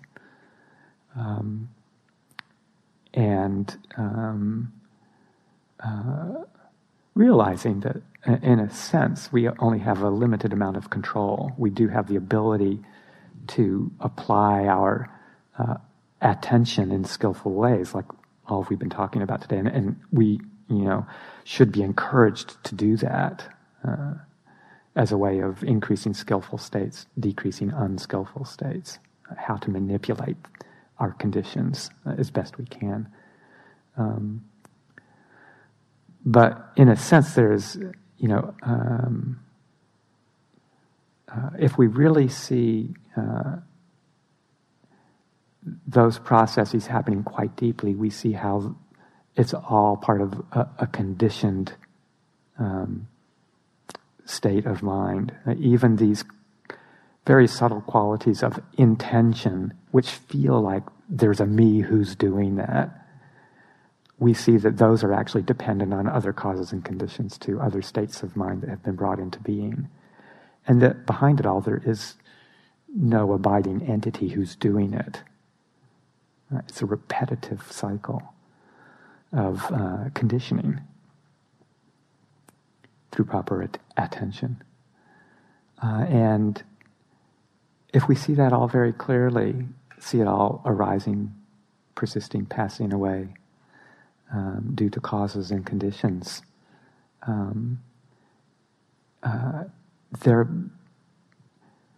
just becomes this sense of like enormity of the effort that it takes to keep functioning in a skillful way in the world, and a sense of disenchantment. It's like, is it really worth all the effort that it takes, you know? And there's a sense of just not being fooled by it anymore. You're not believing that it's going to bring you a sense of everlasting, permanent, unchanging happiness, which is kind of what it is that we're all looking for. That no matter how sublime and beautiful it is, it's going to take effort to maintain. And it's always in this state of flux. And if we're looking for something that's really permanent, satisfying, complete, that we lose this interest in trying to maintain it in the ways that we've been doing it. And that leads to this kind of disenchantment. We see that we're not enchanted by it anymore. We aren't fooled. We see that it's not working. And that leads to a sense of dispassion, of not wanting to be entangled in this whole realm. With that very cool, very peaceful sense of disenchantment and dispassion, then naturally the wish to really relinquish, really let go, is a natural response. So it's not becoming anything, it's not creating anything, it's not manufacturing a state of mind. It's just stepping back from that whole process of creation. Just dropping it, letting it go. And that's where true relinquishment comes in. And then it gives the chance for this quality of unconditioned knowing to move into awareness. It's hard to describe because it's not anything that can be described in the realm of conditions. All words, all concepts are part of the conditioned realm. So the only way to really grok it and to experience it is to allow the mind to step back and remove itself from the realm of creation and becoming. The words can only point you in a certain direction. It has to be an internal experience.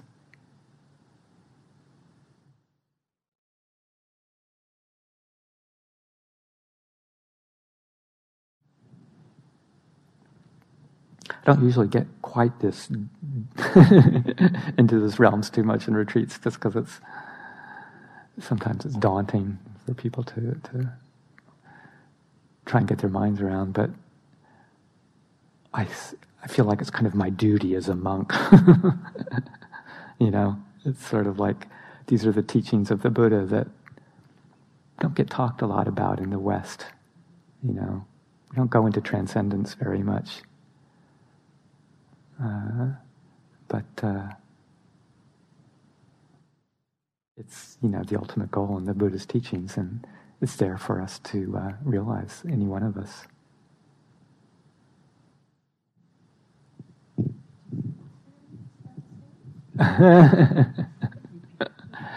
Do you experience You're not allowed to ask that question.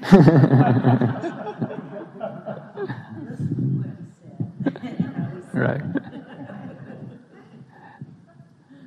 In a sense, it doesn't matter. I hesitate.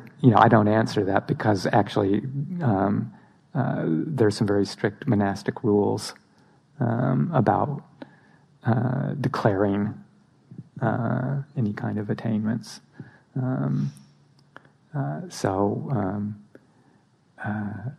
We just do the best we can from as clear a state of mind as we can, as monks and other practitioners, to describe what we understand as the Buddha's teachings, and let our own experience, personal experience, whether it's very mundane or maybe a little bit transcendent, we let that try and inform our teachings, but try and keep as best we can to here's how we understand what the Buddha taught. Yeah. Not to be too oblique, I have a long way to go.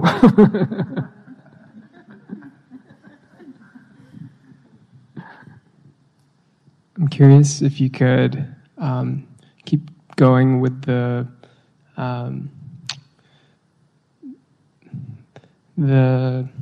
internal versus external, and experience versus thinking, these dichotomies. I'm sorry, I didn't quite catch the question. Oh, if you could expand on that a little more. Internal versus external. Yeah, like academia versus like meditation experience. Oh, you mean sort of like the kind of, if you will, the conceptual or intellectual aspect of the teaching and contemplation versus just the internalization, realization of it. Yeah. Yeah. It's important to have a certain conceptual framework of the practice. If you don't have any map at all, you're not going to get where you want to go, So the teachings are there to help provide that map. And it begins with understanding it on a conceptual level, because that's how ideas are passed on, is through words, concepts, and so it brings us into the ballpark of the experience by having it sort of on a conceptual level. And so the Buddha taught on a verbal level for 45 years after his enlightenment, and there's a whole cache of teachings, the suttas, the Tripitaka, the whole collection of teachings. So there's a certain amount that one needs to do to familiarize oneself with the path and the goal, the problem, the path, and the goal. But it's also that for some people can be quite intoxicating, because there's a certain amount of pleasure that comes from having a conceptual understanding, and some people have a very vast capacity for that kind of knowledge and that kind of learning, and there's plenty of teachings of the Buddha and plenty of nuances within that realm that a person can get really involved with, and it can be quite gratifying. But if it's not internalized, if it's not brought into experience, if it's not developed as a contemplative practice, then it just remains a conceptual model. And there's plenty of people out there who have a lot of book learning and not much wisdom. So it's good to have enough to put you into a contemplative direction, but the bulk of the work is an internal exploration and actually putting into practice of particularly the Eightfold Path, really taking it on and seeing the effects of living a good, virtuous, moral life, not harming by body, speech, or mind, by adopting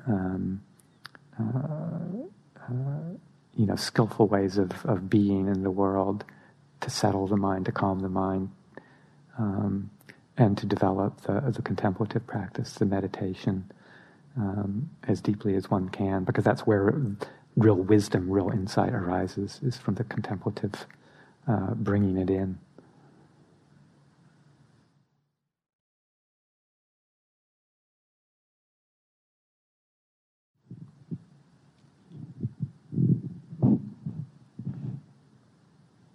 Got a question down here?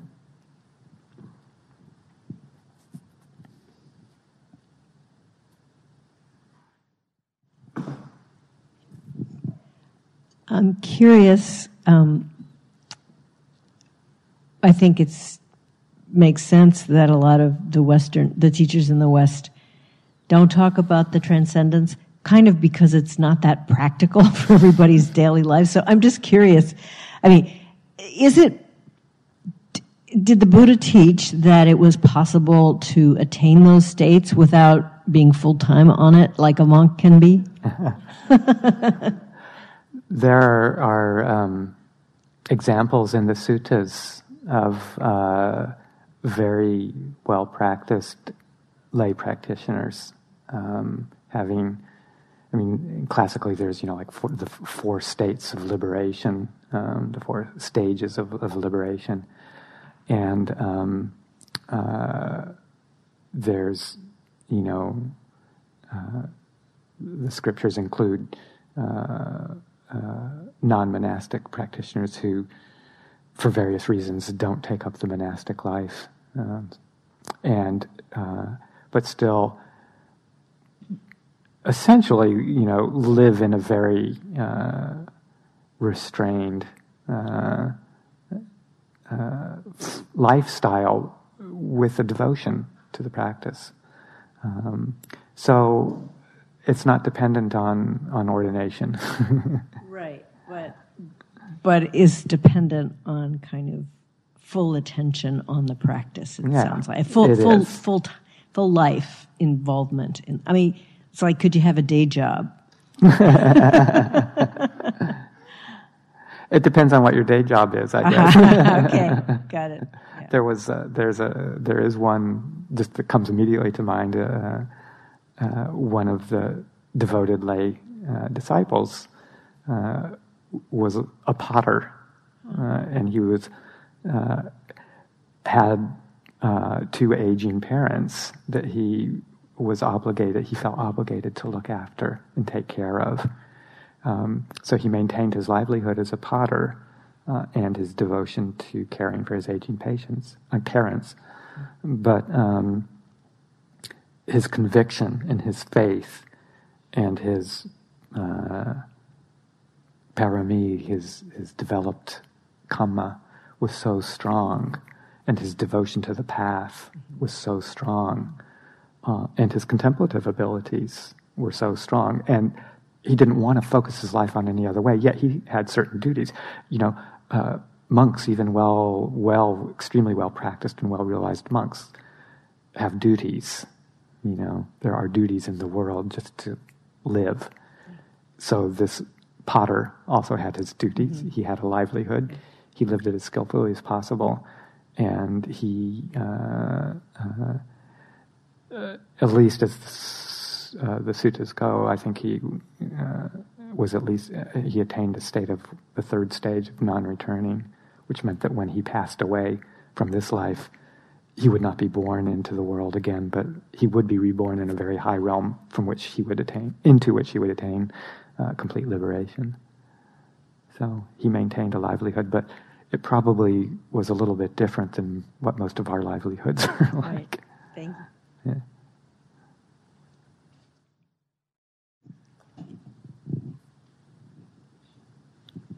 Got a question over here.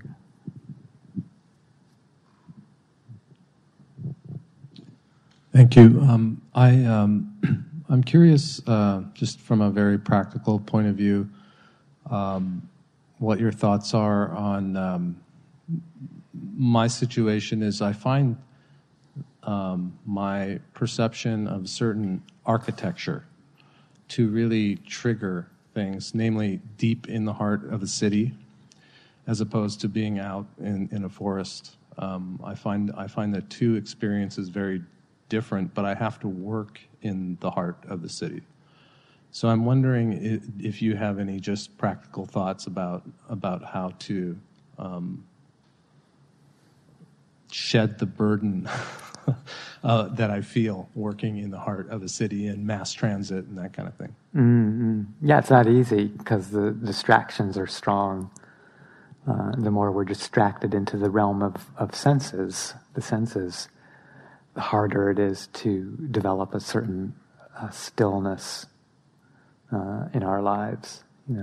Some of it depends on the complexity of what you have to engage with. And there is, people with a strong practice and who have a strong commitment and a strong faith in the teachings.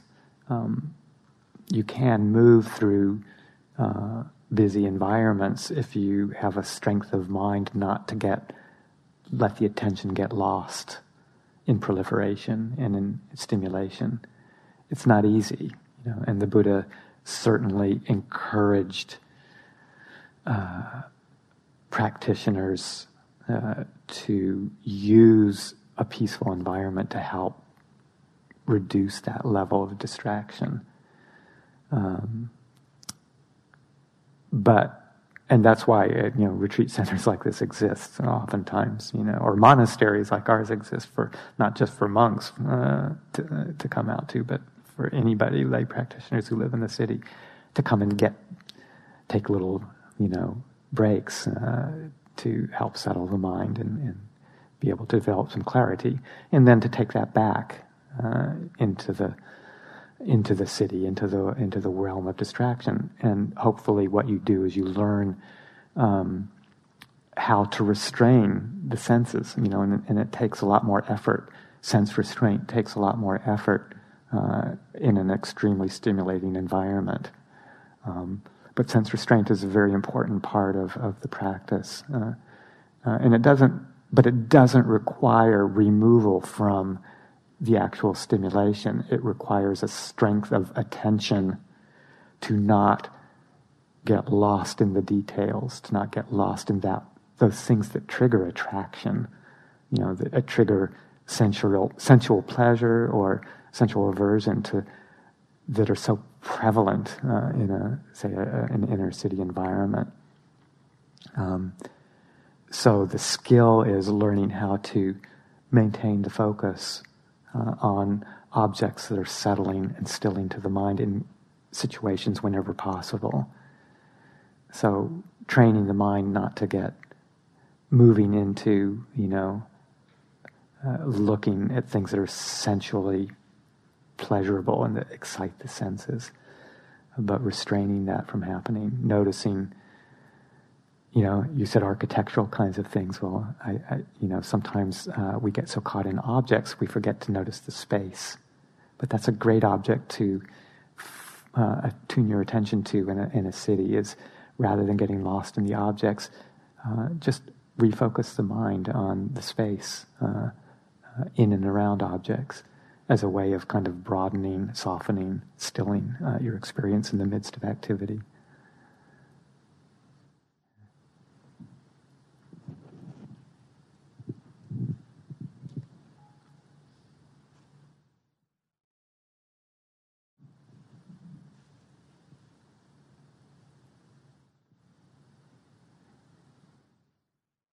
Okay, sure. One more question. Okay, I'm sorry. No, be sorry. It's just because it keeps back to the same body sensation. So most of the time my body was not connected to my head. I was all head, all thoughts. And Yeah. And so now you said that the experience is in the body, right? Like, so when I'm meditating, especially now, I hear sounds and then I let them go. And then you said the sixth sense is the thinking mind. So I have these thoughts and then I'm letting them go. But now you were talking about not let those distractions, and that they could be distractions too. Just being attuned to what I'm feeling, what I'm thinking, and letting them go. That also is distracting, or is it there where the distraction would involve more allowing yourself to get engaged with those feelings, thoughts, sensations, experiences that you experience through the sense bases. So knowing them is different from engaging with them. You can be aware of all of the input that's coming in through the sense doors, and at the same time letting them go just as they arise. And just by doing that, just by keep on doing that over and over, that's where the message is? That's where the gold is? Or that's where the... Well, it's a skillful means. It's a skillful process. That's where the skill comes. Pardon? The skill comes from... Yeah, the skill comes from not allowing yourself to engage with, proliferate on, and letting the desire, the attachment, the fear, the underlying tendencies glom on to the experiences that come in through the sense doors. So it's when those tendencies will glom on to, that's the best word I can think of, attached to the sensory data, the input, the sights, the sounds, the tastes, the ideas. When fear picks up one of those, when desire picks up one of those, when anger, irritation picks up a certain input from the sense world, holds on to it, grows with it, proliferates with it, that's where suffering comes. I get it. So while I'm doing that, while during my meditation, that will reinforce the new skills. So when I am in the real world, I will have that practice, right? Yes. Okay. Yeah. Yes. That's the hope and the practice and the.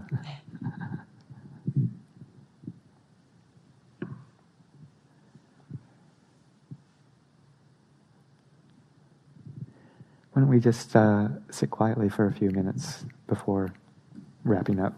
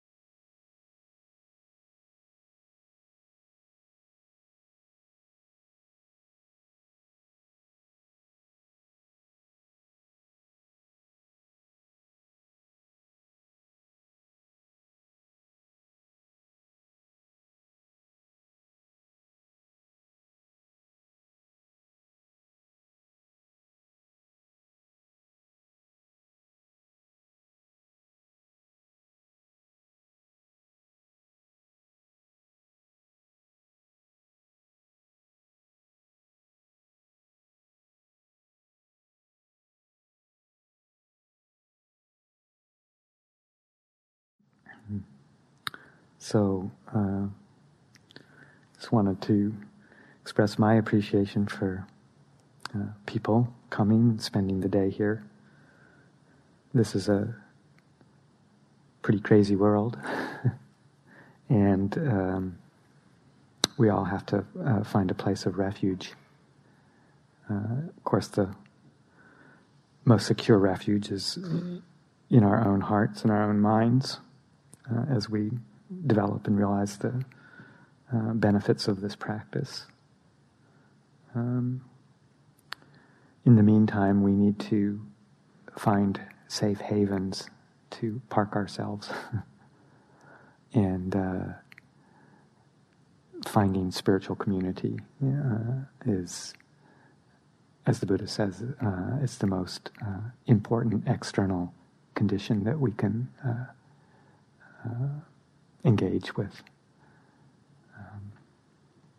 So the opportunity to come together, spend a day when we could be doing all sorts of other things, is something to be really appreciated and recognized as the best thing that we can do with our lives. And I just want to thank everybody who's here for making this possible and for allowing me the privilege of coming and sharing and learning from you. And I just want to invite people also to break the barrier, come up to the monastery, join us for practice up there, come and experience the taste of the monastic lifestyle for a day or an evening or a week or however long you wish. And just hope to see you soon.